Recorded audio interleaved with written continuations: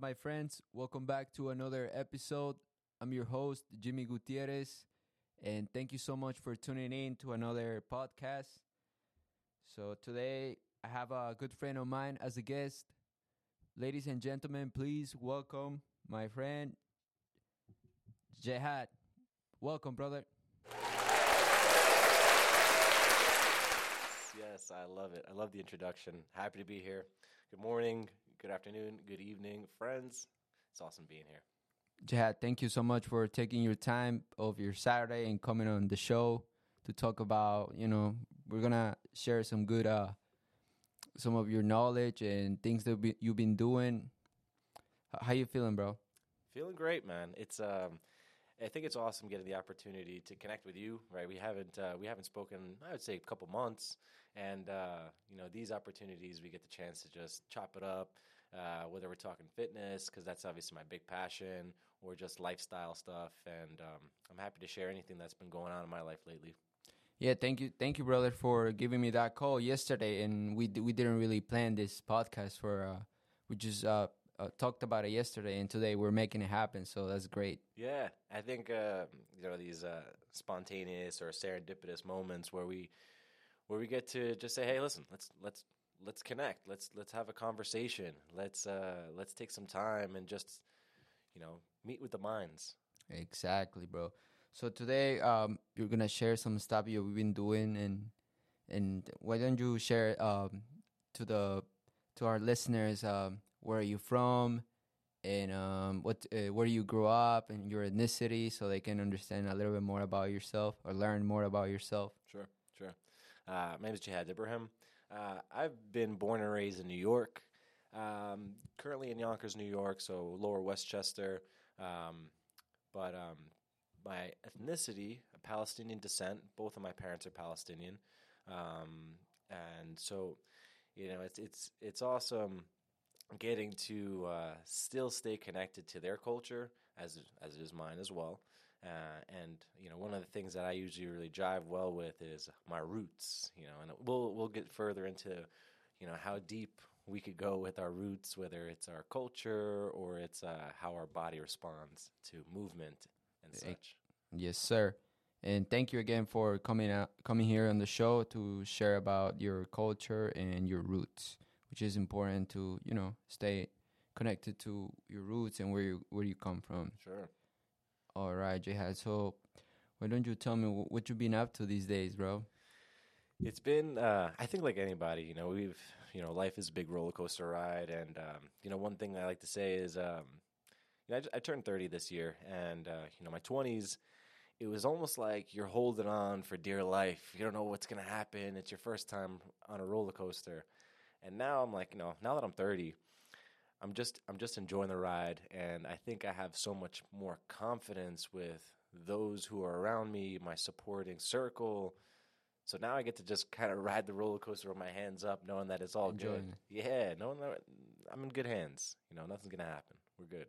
That's a good mindset to have. Any tips you want to share to all our listeners in their 20s? In general about life? That's a good question. I would say the biggest thing is to try new things, to be open-minded when it comes to taking chances, and I like to say taking a jump. So if there's an opportunity that comes your way, don't think so much about it. Plan for what it might look like and feel like, but take that chance if it feels good. If your gut is saying go for it, just freaking go for it. Don't think too much. Don't overthink it. Yeah. Thank you for sharing that, bro. I know I have a lot of listeners in their 20s. And Jehad, so you were telling me of the podcast that you've been doing, Ramadan. Is it Ramadan? Yeah, Ramadan. Ramadan. Yeah, so we're now, this is the third day of Ramadan. When did it start? It started 2 days ago. 2 days ago. We'll say 3 days ago. I would say the first day was the 23rd. Does it usually start like the same date every year? No, it's actually funny. So every year it starts 10 days behind, or we'll say 10 days ahead. So last year we started first week of April, and now we're at the last week of March. and at some point it'll be back in winter. But yeah, it is. It just follows an annual calendar, and it goes 10 days ahead, if that makes sense. 10 days. So next year will be 10 years before, like in March, but before, not April. Yeah, so it'll be so next year, God willing, it would start March 12th, around Wow. March 12th, March 13th, March 15th. It revolves around the moon. And I won't get so deep into the moon because I was actually having a conversation with some of my relatives yesterday.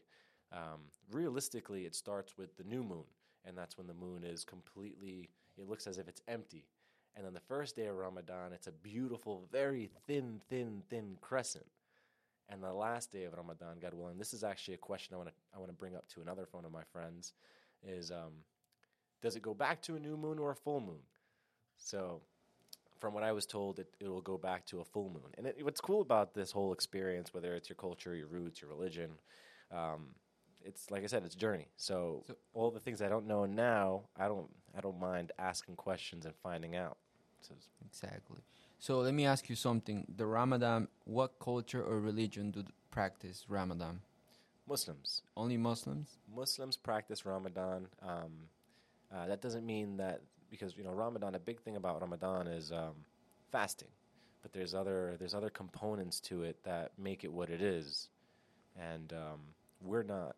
I say we, Muslim religion, Islam. We're not the only people that observe a form of fasting, which is kind of cool. I think it's a very valuable.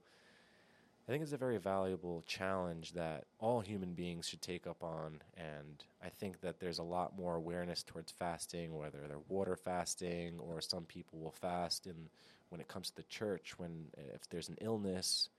So I think fasting is very powerful for everyone. How long, before we get into fasting, how long does Ramadan last?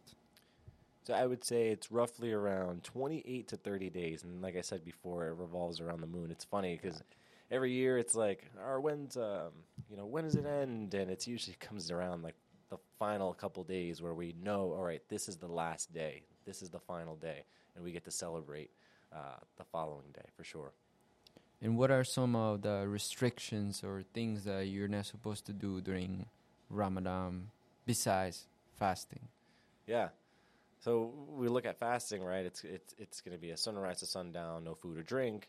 But then again, like the other components is the other restrictions, and of course, depending on what our listeners are, some people drink, some people smoke. So you're basically doing your best to take all sins away, all areas of distraction away. So I even do my best to take off social media, no alcohol, no any other forms of substances, no intimacy. There's other restrictions when it comes to intimacy if you're married and such. But there's other things like even during the day, talking bad about someone. You want to refrain yourself from speaking bad about someone. Negativity and addictions and all that. Yeah, and I think it's powerful because it gets you to second think how you respond to things and how some people are more likely to react when they get angry. And think about if you're not eating or drinking anything, you're going to be more likely to react. Absolutely, man. But you have to pull yourself back and say, you know what? I got to maintain a level of peace. I have to maintain a level of respect for those around me as well as myself. Yeah, it's like you said. I think also the fasting, and it's like once a year at least. It's something good because we don't realize how much we depend on food until you fast. And then even if I, like, I'm speaking for myself, if I don't have breakfast one day, then I'm feeling like some type of way. I'm not at my best performance. I guess it's because I'm too used to waking up, having breakfast every day. So I respect, the fasting that you practice because it seems like it's not an easy challenge, and especially for 30 days. Yeah, I think that's a big thing is the fact that we are creatures of habits, and oftentimes if we take ourselves out of that routine of having breakfast, having lunch, having that fuel, right? Food is fuel at the end of the day. Yeah. So if we're not having food, if we're not having water, we have to do our best to make sure that we're staying uplifted and raised. We have to do our best to make sure that we're staying sharp, and we do our best not to react to issues, and we know how to respond to them. So it's a challenge that I actually look forward to, but when the day comes, like a couple days before, I get a little anxious, like, oh man, what's it gonna be like? But it ain't nothing new, I've done it, been there before. It's just you look forward to that struggle in a way. So, since what age did you started practicing Ramadan? I would say around 15 years old is when I started to observe Ramadan very lightly. My parents were Muslim, but we weren't super religious. And of course, religion could go in any ways. You observe to whatever degree you can, and you choose to. But it was never forced upon us. It was more like, hey, this is what our household is doing, and if you'd like to participate, try it out, see how it's like. And so it's optional?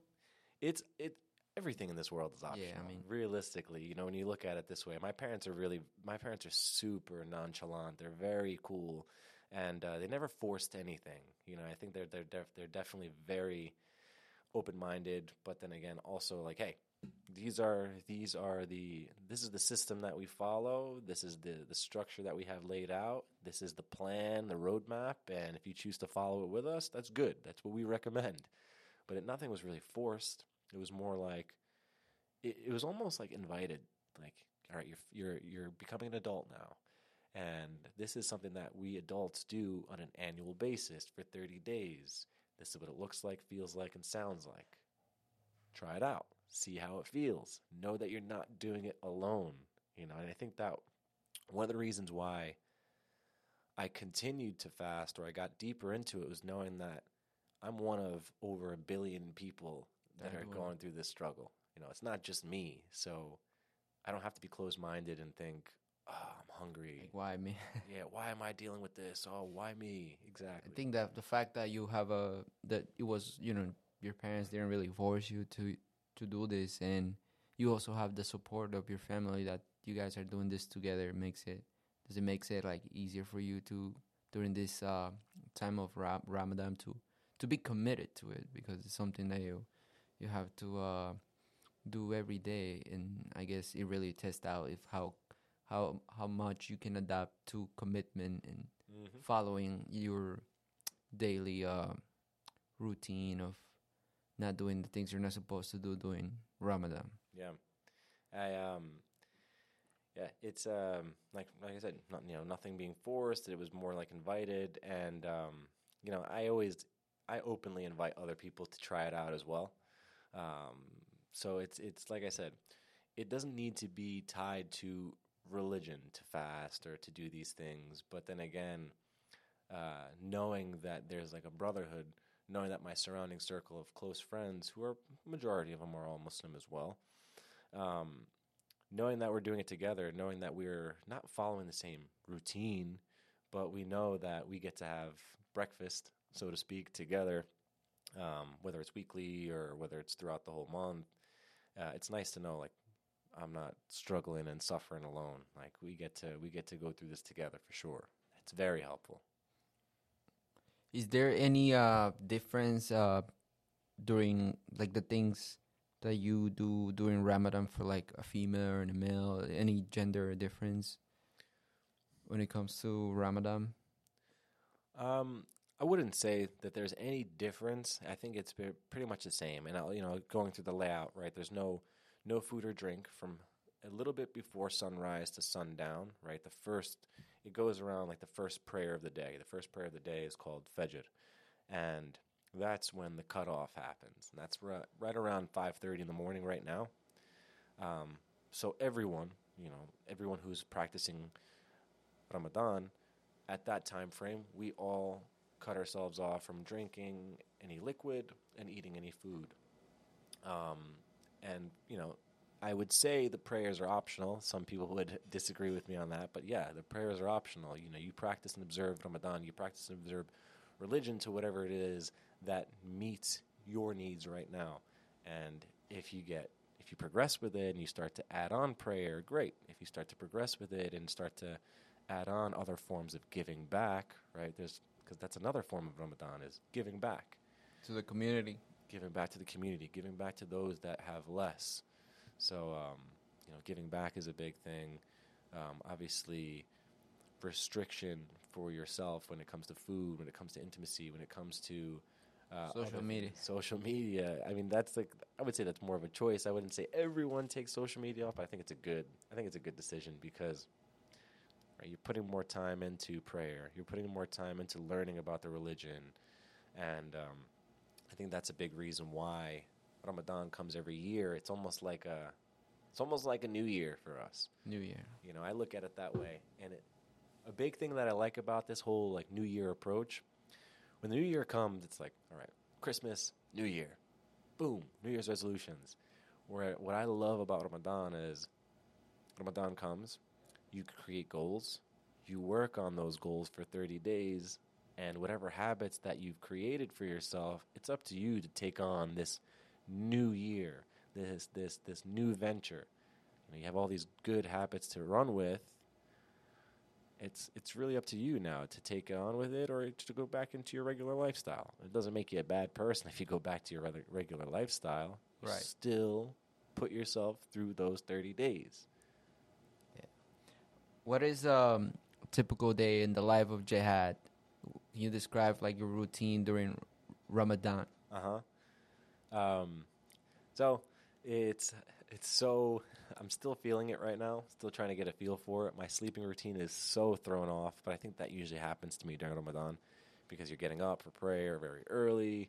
You kind of sleep through the day to kind of break up the time frame because you're like, oh man, it's 3 o'clock right now. I got another 4 or 5 hours. Let me get an hour reset. But right now, 5:30 in the morning, I try to wake up a little bit before, so 5 o'clock in the morning. Wake up, I'll have some water, a light meal, maybe some oats, something to just hold me over, to give myself some nutrients. And depending on what my work schedule is like, I'll go through on my work day from there. Pardon me. After that, I usually get my Fajr prayer in as well. And then from there, I choose whether or not I want to go back to bed, kind of break up the day a little bit, or go into my work day. It's hard, the working out right now. I have to be very mindful about how I train and how I navigate that. So usually I would say, because I'm a runner. I don't run early in the day because I feel like it's going to deplete me. I haven't really tested that out as much. So I usually get my runs in an hour before breakfast, an hour before. Yeah, on an empty stomach. Yeah, but here's the cool thing. Realistically, we have enough energy to get us through the day. If we were to not eat anything for 3 days, for a week, we could do that. It's the water that gets me a little worried. So the cool thing about my training block right now, I'm not forcing myself to do more than I need to. And I'm not doing the bare minimum. I'm just finding that happy medium. So my running routine now, I'm not pushing myself for long distance. I'm not pushing myself for speed. I'm pushing myself for feel and my breathing, my foot striking. So I have an hour. I can run for 30 minutes and reset the day. But like I said, I don't try to force anything anything more. And lastly, iftar, breaking fast. That happens roughly around 7:15, and towards the end of the month, it's going to be around 7:50 to almost 8 o'clock. And it revolves around the sunrise and sunset. So I would say that's the most important aspects of my schedule right now, besides like the work and other things in between that could kind of change things up. But you're still getting used to this new routine and like adapting to the fasting. And how long would you say it takes you, like, for you to really get into like this new routine and the fasting? It's funny. The first week is always tough. I would say the first few days is tough because you kind of have to surrender to it. The first week I have this spiritual like connection. I'd say the first 1 to 2 weeks I try to hold on to as long as I can, but by the third week and the fourth week I'm like, all right, man, I think I'm ready for this to be done. And that's just, hey, listen, it's human nature. You want to be back into the realm of fueling yourself on a regular basis. So, like I said, it's a struggle, it's a challenge. But the first week is tough. The second week, I would say, is usually the best because you kind of surrendered to it. The third week, you're like, okay. You start to kind of count down a little bit. You start to look forward to the end in a good way, of course. I mean, we're human beings, and I couldn't see myself doing this for 365 days. 30 days is plenty. Yeah, that's a good amount of time. Sure. To make it a habit, too, no? Absolutely. And look, it's how much of a habit you want to make it is one thing, right? Because it's 30 days, and once those 30 days are up, you get to go back into your routine. But I think the habits lie with, so I use THC on a regular basis. I smoke weed. So for me to be able to take that time away from smoking weed, it's like, okay, how do I want to reinvite that habit into my life? Because, or maybe it's not a habit, but it's a treat for some of us. But for some of us, we might take advantage of it. We might use it on a regular basis. We might do it every single day. So overuse it. Yeah, and overuse it. So I think that the beautiful thing about this month is, and of course, some people disagree with me, and some people say, "Oh, you shouldn't be doing that stuff." Hey, listen, I'm a human being. Certain things I do. And with that being said, when it comes to me reinviting that form of my lifestyle into my routine, I have to be very cautious on how I use it as a treat and how I don't use it as a chore and a duty or a part of my routine. So back into the habit side of things, I think that it's almost like we don't focus on creating the habit around not being able to eat or drink. It's more like, what habits are we going to reinvite into our life if they serve us a purpose? And if they don't, and if we feel good without them, don't bring them back. See how much longer you can go without it. Absolutely. Yeah. That's great that you have this time to get rid of some habits, and then during this 30 days, after the 30 days, you decide whether you can think more whether those habits you want to bring them back or get rid of them. For sure. I think we get so in this life, and I would say it, living in America, we have so many things up to our disposal. We have access to everything. Yeah. And it's almost too much. Yeah, you can get carried away, and then you don't realize, like, okay, when did I develop this habit, or why do I depend too much on this? Or sometimes we use certain things as a crutch. Whether it's some people using alcohol as a crutch when if they finish work and they want to go to happy hour, and that's like a routine for them because it's a social environment. But then again, if you are observing Ramadan and you know that you're not going to be going to the bar, it's going to be like, okay, I don't have to go to happy hour every Friday to celebrate the week being over. Maybe I'll do it if I have a successful month. Maybe I won't do it at all. It all depends on how you're really looking to navigate going forward. So that kind of comes back into, those habits and what habits really look like when it comes to Ramadan and going forward after Ramadan. What are some new, let's say, healthy habits you're looking to develop now during this time of Ramadan? I would say the number one healthy habit is practicing stillness on a regular basis. One thing that I preach in my fitness programs for my clients is mindfulness and stillness. And I think it is very important for us to practice some form of stillness to start the day. So that's where that Fajr prayer comes into the mix. And Fajr could be 3 a.m. sometimes of the year, and right now it's 5:30 a.m. It's like 5:30 a.m. is like perfect. It's like the perfect time to start your day, in my opinion, depending on your work schedule and such. But I would say the most important habit that I want to hold on to for the rest of the year is praying Fajr on time to start the day every day. And I think it takes literally 4 minutes. 4 minutes. Can you, for the people that don't know, what does the praying, you said Fajr? Fajr. Can you explain, like, what does it exactly, like, mean? Is there a certain type of praying, or? All right, so there's 5 prayers throughout the day that we as Muslims would practice.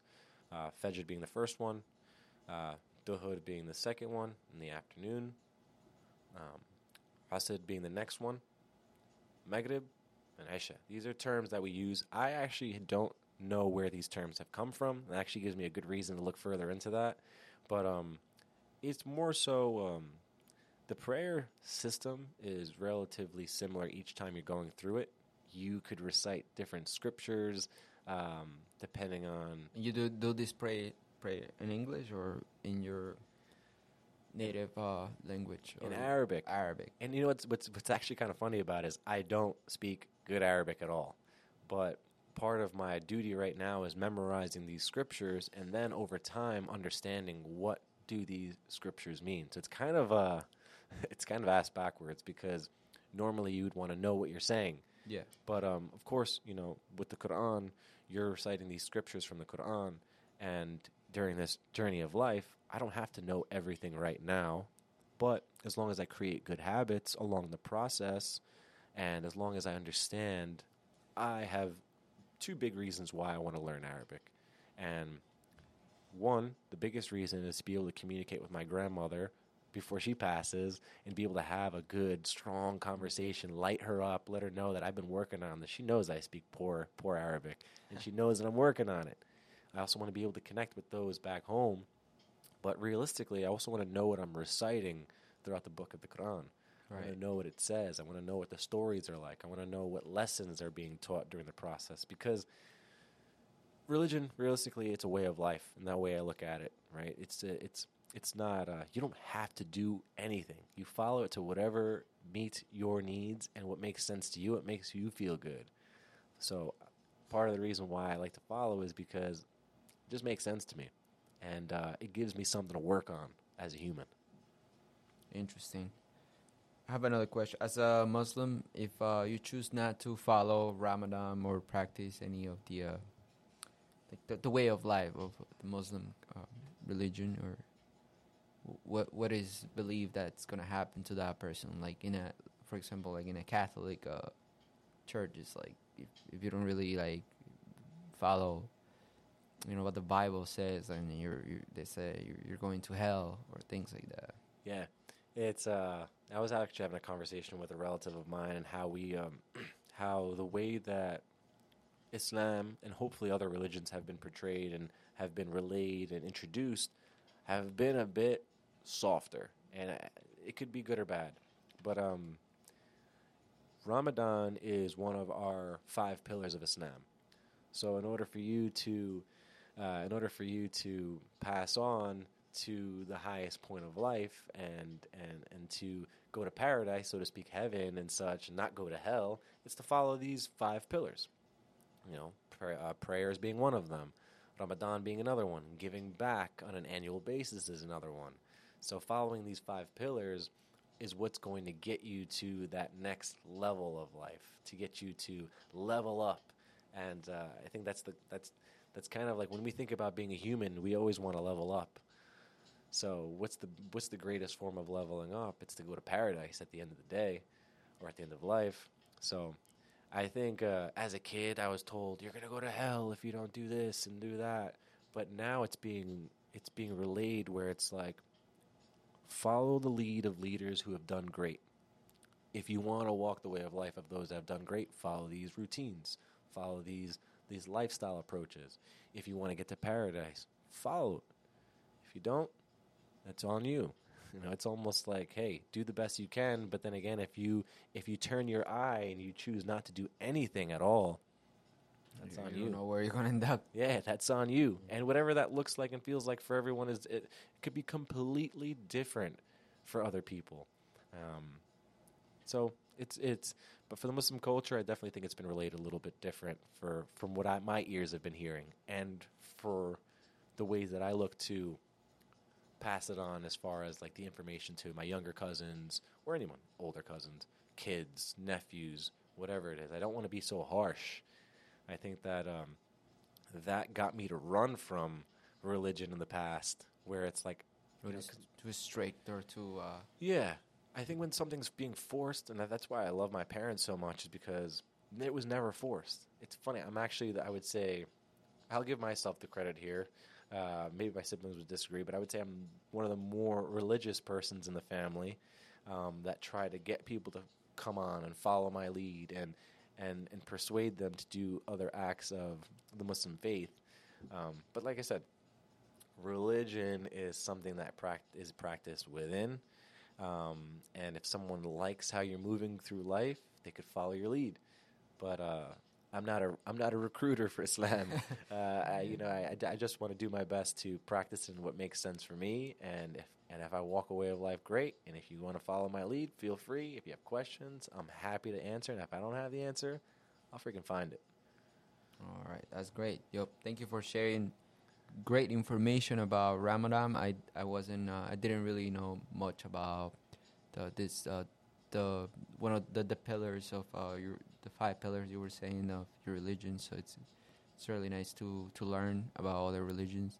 I consider myself Catholic as well, but I am not really too Catholic, meaning as I don't really go to church every weekend. But as I get older, like I try to follow like a way of life that will lead me to God and like do good to others and do constructive things. Sure. But we're gonna go on a quick break, and we're gonna come back on the podcast for the second part, and we're gonna talk about fitness. And I know you've been running and preparing for running even during Ramadan, so Yeah. I'm sure the people would like to listen to your story, how you prepare for all this running and all the good stuff. Yeah. All happy right. to. Let's do it. Let's do this.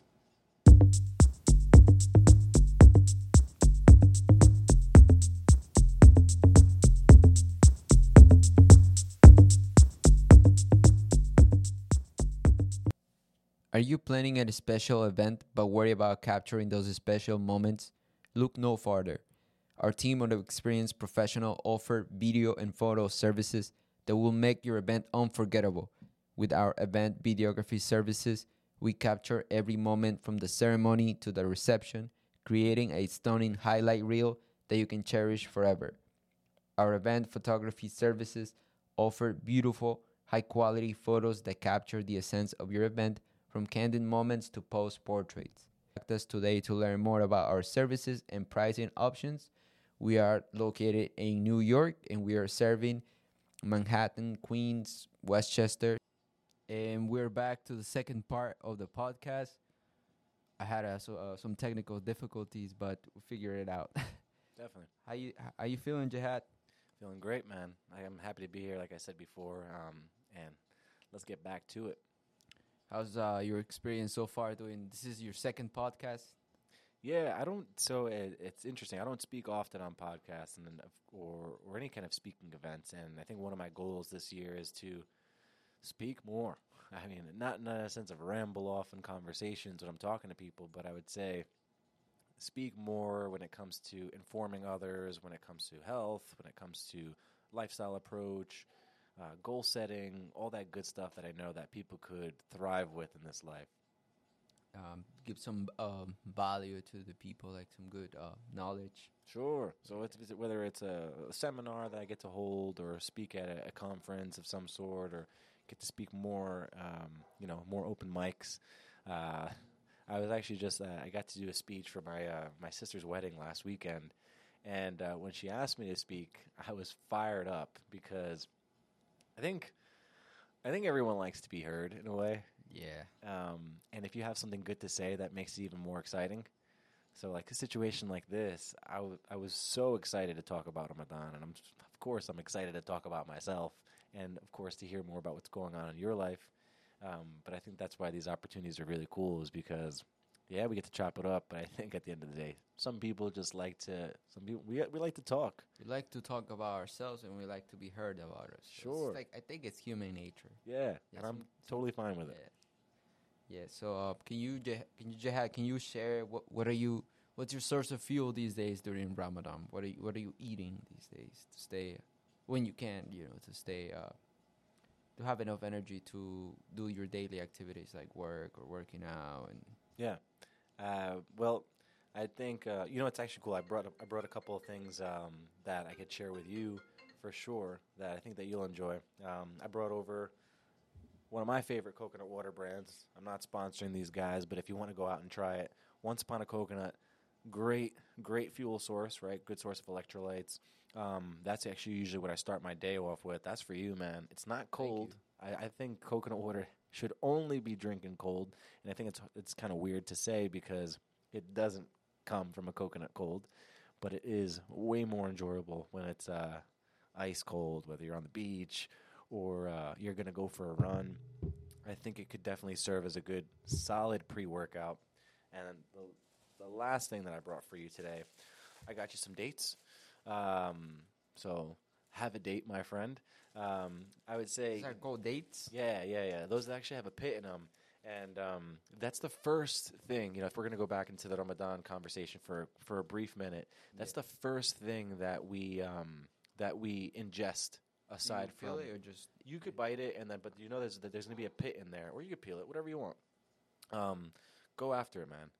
And I think the reason why that we'll use dates as a form of fuel, it is a very bioavailable form of sugar that is good for getting those sugar sources back in our body. We need some form of sugar, whether it's through fruit, to refuel us. And that's good. yeah, so I brought you two of my favorite things. Dates is funny. Sometimes I tell my friends, I'm like, dates my favorite fruit. They're like, dude, but like tangerines, watermelons, kiwis, all that other good stuff, you're really limiting that. And I'm like, yeah, but there's like a special tie to dates that I really enjoy because it's the first thing that we ingest during Ramadan, right? So you kind of you look forward to it. You value it so much, and it's got such a sweet flavor to it. And some dates are like kind of bland and kind of dry, and then you get like really, really, really good juicy dates. So I would say that's kind of like I would say it's a B grade date. Not gonna lie, I tried to find some better ones, but I gotta do some fishing around right now, especially because I'm gonna be eating them every day. But I put that thing in the fridge later on and enjoy Thank you. that. It's so good. So you said you can only have during Ramadan. You can only have coconut water. You can't have like other type of waters or No, you can have whatever you want, just no alcohol. no alcohol. Yeah, you could have like it's like one of my crutches during Ramadan is Coca-Cola. Coca-Cola is like my kryptonite every single day. Well, I say pizza as well. I went the past 2 years. I made a weird Ramadan goal of having pizza 20 days out of the 30 days out of the month. I think pizza is it's a very, you could go so many different ways with it, but it is that's always been like my one of my favorite things to eat during Ramadan. So even if my mom's cooking something, I'll still bring a pie of pizza over, just as like a little snack. But yeah, you could drink whatever you want aside from any alcohol. So like I said, regular water is usually what I would start the day with. Coconut water is usually what I would like before the day would start. Pardon me. I would usually have coconut water before the day of fasting begins to give myself a good source of fuel that I just don't think water itself has. Of course, we know water is like the ultimate form of fuel. But yeah, you could drink anything you'd like. Like I said, Coca-Cola is like, even though it's unhealthy, it's still like one of my go-to beverages of choice during Ramadan for sure. Thanks for sharing that information about the food that you have during this time of Ramadan. Sure. Jehad, let me ask you something. Why do you love running so much? It's I like the idea of taking my body from one place to another on foot. So if you think about the context of a marathon, it's 26 friggin' miles. Yeah, that's a lot of miles, dude. And it's a journey, right? It's one of those things where you have to obviously break it up in legs and make it more digestible. But I love the empowering aspect of when I'm running on the road and people are driving their cars, and they could be driving for 15 minutes or 10 minutes, and I could be running for an hour. But I'm taking my machine from one place to another on foot. I'm going through this struggle internally to tell myself that I'm going to the end of this run. I'm not going to stop. Um, so there's like that empowering aspect of just doing it and Just going. challenging yourself Yeah, mentally. and there's often times when I'm doing it, and I'm like, why the hell am I doing this right now? And at the end of the day, I remind myself I'm doing this because I'm the 1% of the world. I'm doing this because I want to put myself in a position that I want to struggle and I want to feel good afterwards, knowing that I finished it and I said I was going to do it. Yeah, that's a good way of seeing life. That life it's not supposed to be easy and happiness all the time. Like at some point, you're gonna struggle, and if I think like running and putting yourself through challenges can prepare you for those times too. Like when you really have to struggle and you're not easy. Like you don't break down so easily. Yeah. Yo, that's a freaking great point. And one of the things with running, one of my coaches, she mentioned, what goes up must come down, and what goes down will come up. So, and that goes into reference of the hills that you do when it comes to running. Not every run is going to be completely flat. Some of us runners really enjoy flat races because that gives us a chance to do a personal record. But I eat and love hills. When it comes to runs and I see a big hill coming my way, I get my breathing pattern in check and I eat that hill, meaning I go for it. I do my best. I don't let it break me down. I let it fuel me. And of course, it's getting me tired because you're going uphill rather than downhill. Yeah. But in my mind, I'm telling myself, I'm going to beat this hill. And everyone else in front of me that's going to slow down on this hill, I'm going to surpass them. And that's the funny thing with running. It's like the people around you that you're running with could be your teammates, but then again, they're also your competition. You use them as fuel, but then again, you use them as fire. You don't want anyone to pass you at a certain point. You're like, you know what? No, you're attached. You're by my side, and I'm not going to let you get past me. That's one thing I've realized too. I don't know what it is, but it's like a human nature thing too. Like if you are in a run with more people, you're most likely to be motivated to not be the last person running. Yeah. So we've just organized a running club with a few friends of mine, and I love like the competition side of it. It's like a friendly competition, but at the end of the day, there is a little bit of that primal idea of like, no, I'm not going to be in the back, but do I want to lead from the front? Absolutely. And it takes a lot. And of course, it takes a lot to tell yourself that you're going to push yourself even when you're tired. And like you said before, man, it does prepare you for those forms of struggle, for sure. That's a good way of looking at it at running too, like Yeah. preparing for a struggle. Yeah. And dude, I used to tell my clients that running's bad for them, which is, running is really not ideal for everyone when I look at it at the end of the day. Running is something that it should be progressed to, right? So if and I say this respectfully, if someone is pretty heavy, there's other activities that should be done to get the joints prepared for running.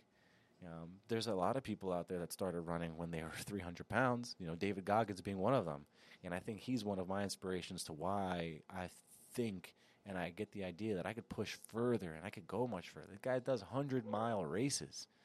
So ultra marathons. Ultra marathons. So, at the end of the day, when I'm going into a marathon race or a half marathon, I'm like, dude, I'm just doing 13 miles. This guy is doing 100-mile races. He's done them back to back. He's had blood coming from his big toe, and his big toe being the size of a balloon, chafing and still and still running, taping his ankles and still getting after it. So it's like, granted, we don't want to break the body down if we want to use this machine for a long time, but it is also really amazing to see how resilient this machine is and how much it could repair itself when it is broken and how we could take it to further levels that maybe our brain doesn't even know of yet.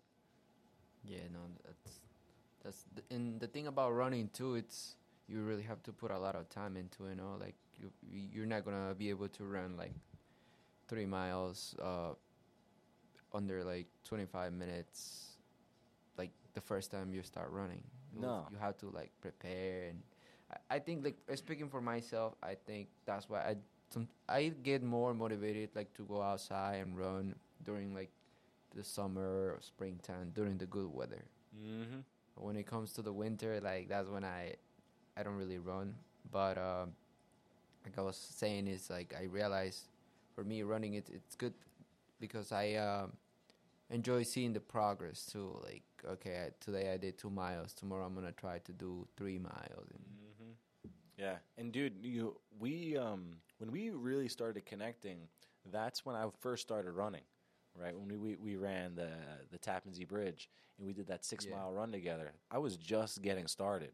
I was just getting started with my running venture, and as I mentioned during COVID, gyms were closed, and I had a client who was a runner. She was based out of Long Island. She's actually one of my running coaches right now, and I always go for her. I always go to her for questions, and if I'm preparing for a race, fuel sources, what certain things that I should be thinking of. But I got into running basically because of her.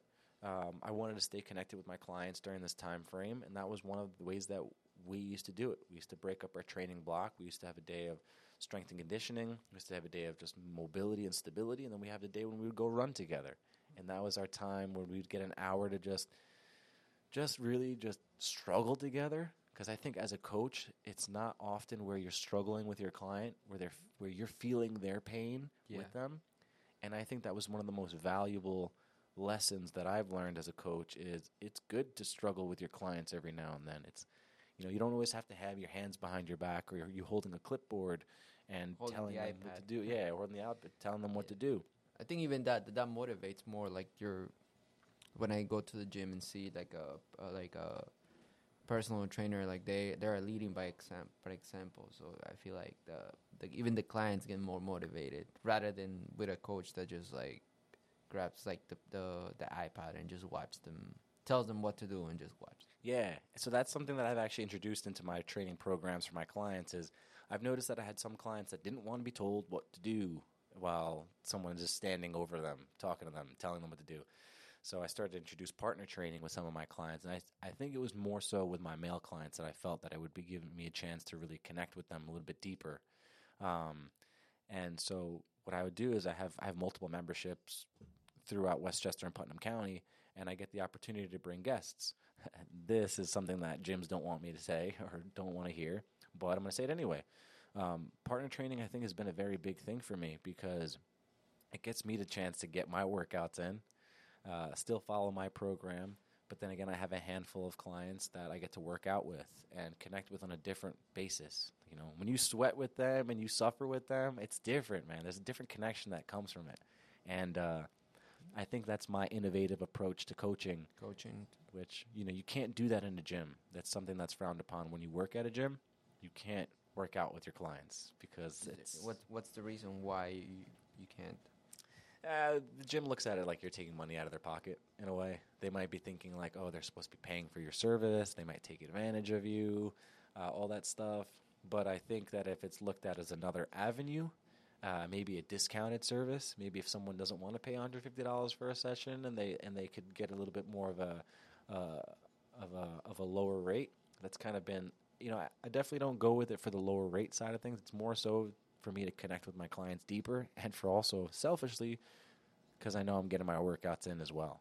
No matter how busy I get, if I have 2 clients that are doing partner training, I know that I'm getting my workouts in that week for sure because I'm a human. I could fall off too. Yeah, and you kill 2 birds with 1 stone. For sure. No, but that part I didn't know that. Like, so if you're working at a gym and you are training your client, but you are showing them the exercise, working out with them, they don't want you to do that, or? So it's no, people love that. People love that. People want to be taught things, but there's certain people that don't want to be taught things, and they just want to be accountable and held accountable. And I could be wrong when I say this, but this is my impression that I've gained throughout being in the industry for almost 10 years, is a lot of my male clients don't want to be told what to do. I prefer working with male clients. I don't steer away any clients at all. I work with every human being that walks the face of this earth, but I value, I would say, a little bit more working with my male clients. I relate with them a little bit more. That's in my arsenal of clients. I'd say 80% of my clients are male. And there's nothing wrong with that. I think it's, when it comes to coaching, knowing your client and your ideal client, who you want to invest your hour in, is just as important than the person that wants to invest their hour in with you. So I'm at the point of my coaching circle where it's like, I don't have to just take on clients because I need the money. I take on clients that make sense for my schedule and that I also gain a good value of, that I know that I could help. What's your ideal client these days for the summertime? For the summertime, well, I'll just say in general, my ideal client is, I would say, a male, from the ages of, anywhere from the ages of 40 to 80. 40 to 80. But the reason why I say 40 to 80, because, being a human being, you want to be able to use your body for as long as you can. And I think that men over the age of 40, there is a time frame where you start to lose the ability of building muscle. You actually start to, after the age of 30, you start to build 1% body fat on an annual basis, and you lose 1 pound of muscle if you are not maintaining. So that's something that one of my mentors had mentioned to me a few years back at a fitness conference when I was really deep into the corrective exercise lifestyle, and I wasn't strength training as much. And it was a battle getting back into strength training. But once he mentioned that to me, I was like, man, that's not only important for me, but that's important for also the eyes of not only men, just human beings in general.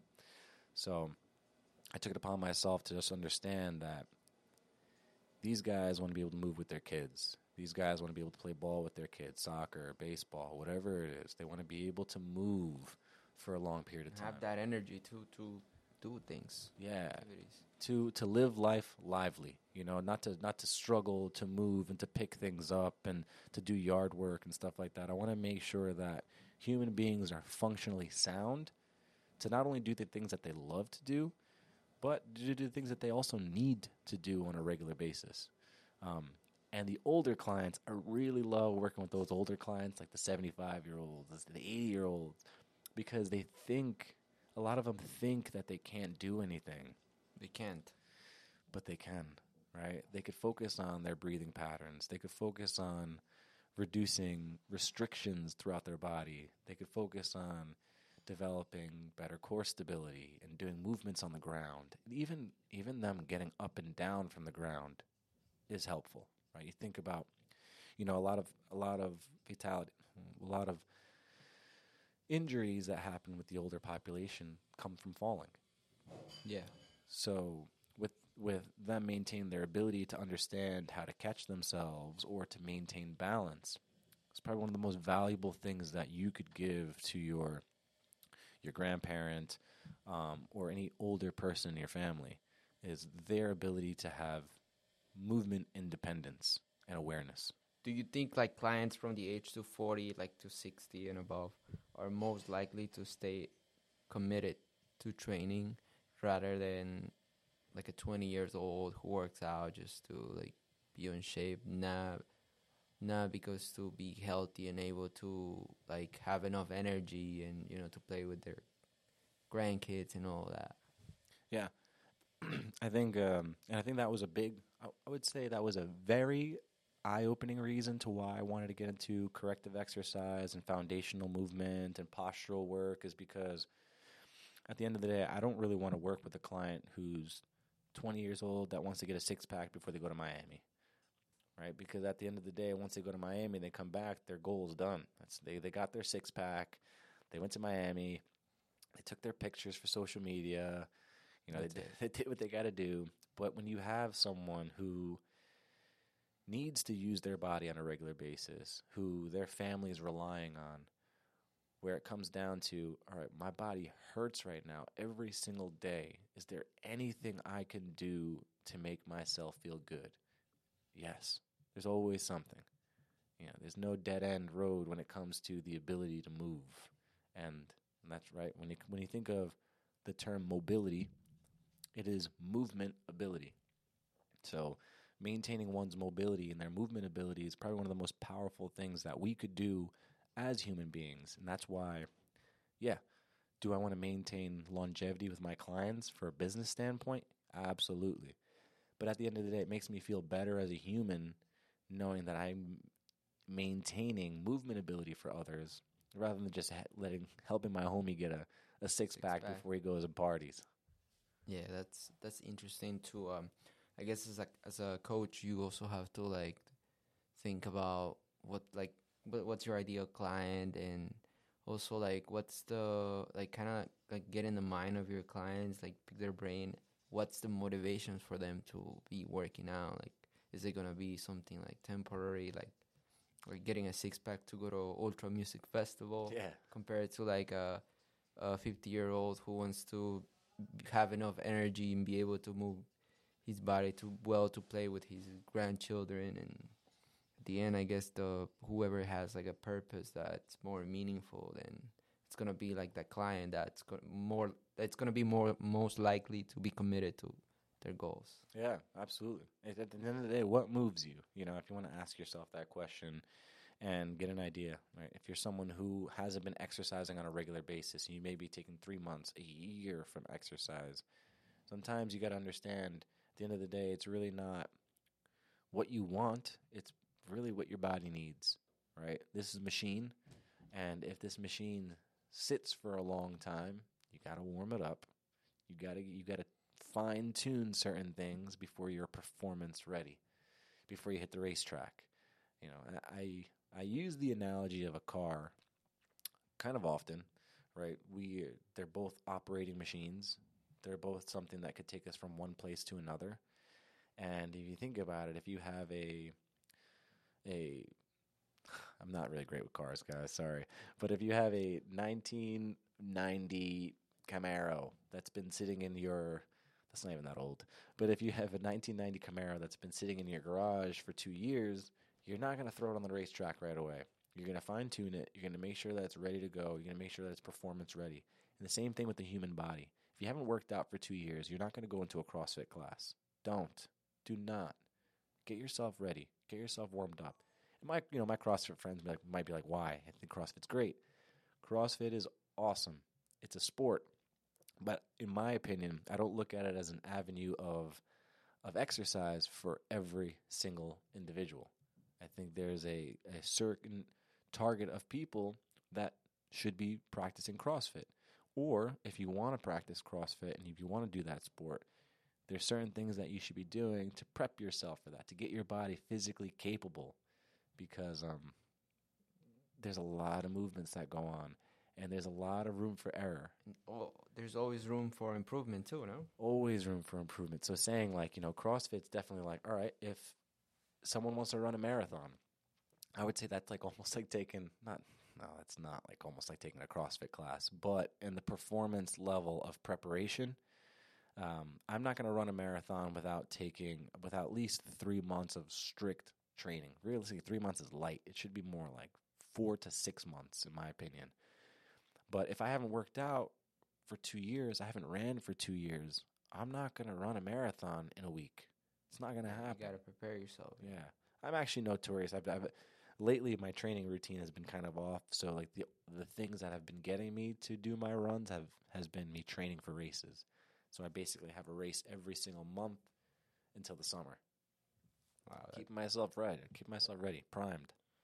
Staying committed to your training. Yeah, we'll get you scheduled for one too, man. Yes, sir. Now that the weather is better, like I said, I prefer to run more in the spring, summer, fall. Not really a fan of running in the winter. Yeah, we might have to. You know what it is, man? They have to get like a race for like people with their dogs. Yeah. You know what I'm saying? Like I think that's something. Anybody out there that's got a creative mind and you want to put that out there, let me know. I could be involved with getting that set up. But I think that's a brilliant idea. Go run with the dog. Yeah, man. Because you think about it, like dogs are gonna follow your lead. So if you do a 3-mile run, you could prep them for that. You could get them into a different routine. You could change their walking lifestyle and their routine as well. They're following your lead, man. They do what you do. Exactly. So we'll get you Max on the pavement. Me and Max, and Let's do it. Are you going to be training new clients this summer? Definitely. All right. Do you want to shout out your Instagram or your website, so for any listener that's looking for a personal trainer can find you whether on your website or Instagram? Yeah, definitely. My Instagram is move with Jehad. It's move underscore with underscore Jehad. My website is mobilemovementny.com. When it comes to working with clients, right, I do love and enjoy doing one-on-one services. I do look forward to also sharing some seminars and workshops this year.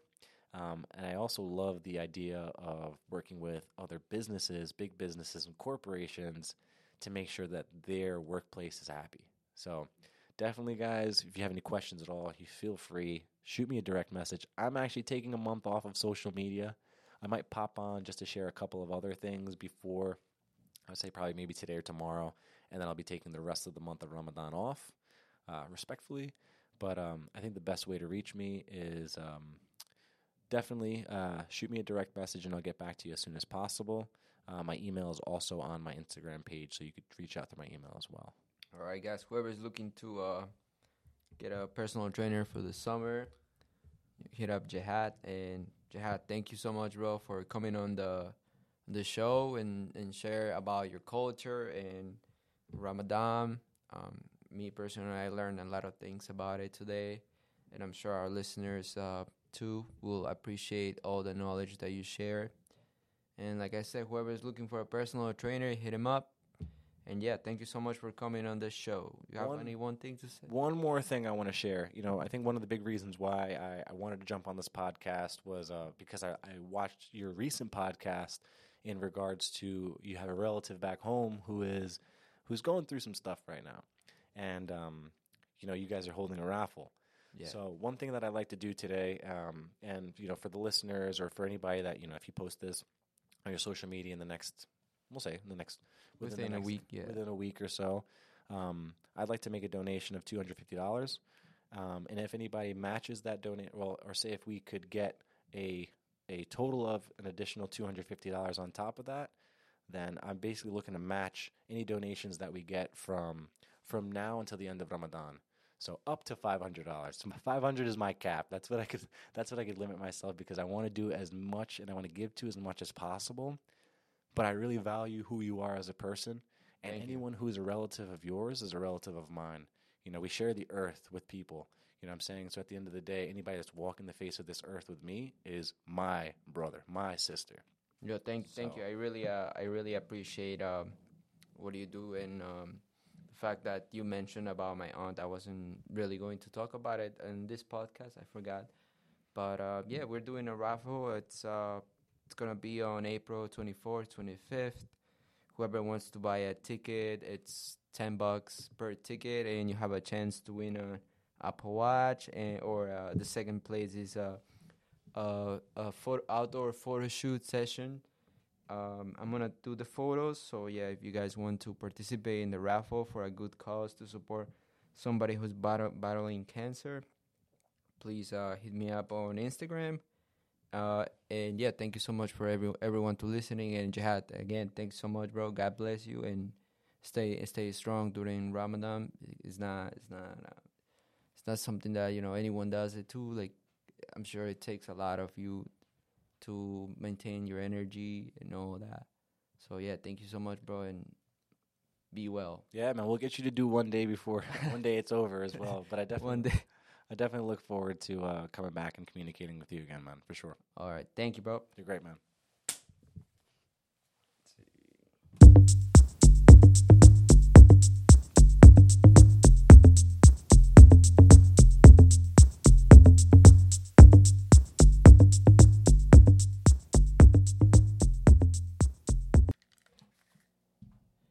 ¿Estás planeando un evento especial y preocupado de no poder capturar todos los momentos especiales? Pues tengo la solución para ti. El Host Studio es un equipo de fotografía y videos profesionales que vamos a hacer que tu evento sea inolvidable. Con nuestros servicios de videografía vamos a capturar los momentos más importantes de tu evento, desde la ceremonia hasta la recepción. y vamos a hacer unas fotos muy bonitas de alta calidad que van a capturar la esencia de tu evento. Y también tenemos un 360 photo booth para agregar un poco de diversión a tu evento. Puedes confiar con nosotros para capturar los momentos que importan lo más de tu evento. Contáctanos hoy para saber más de nuestros precios.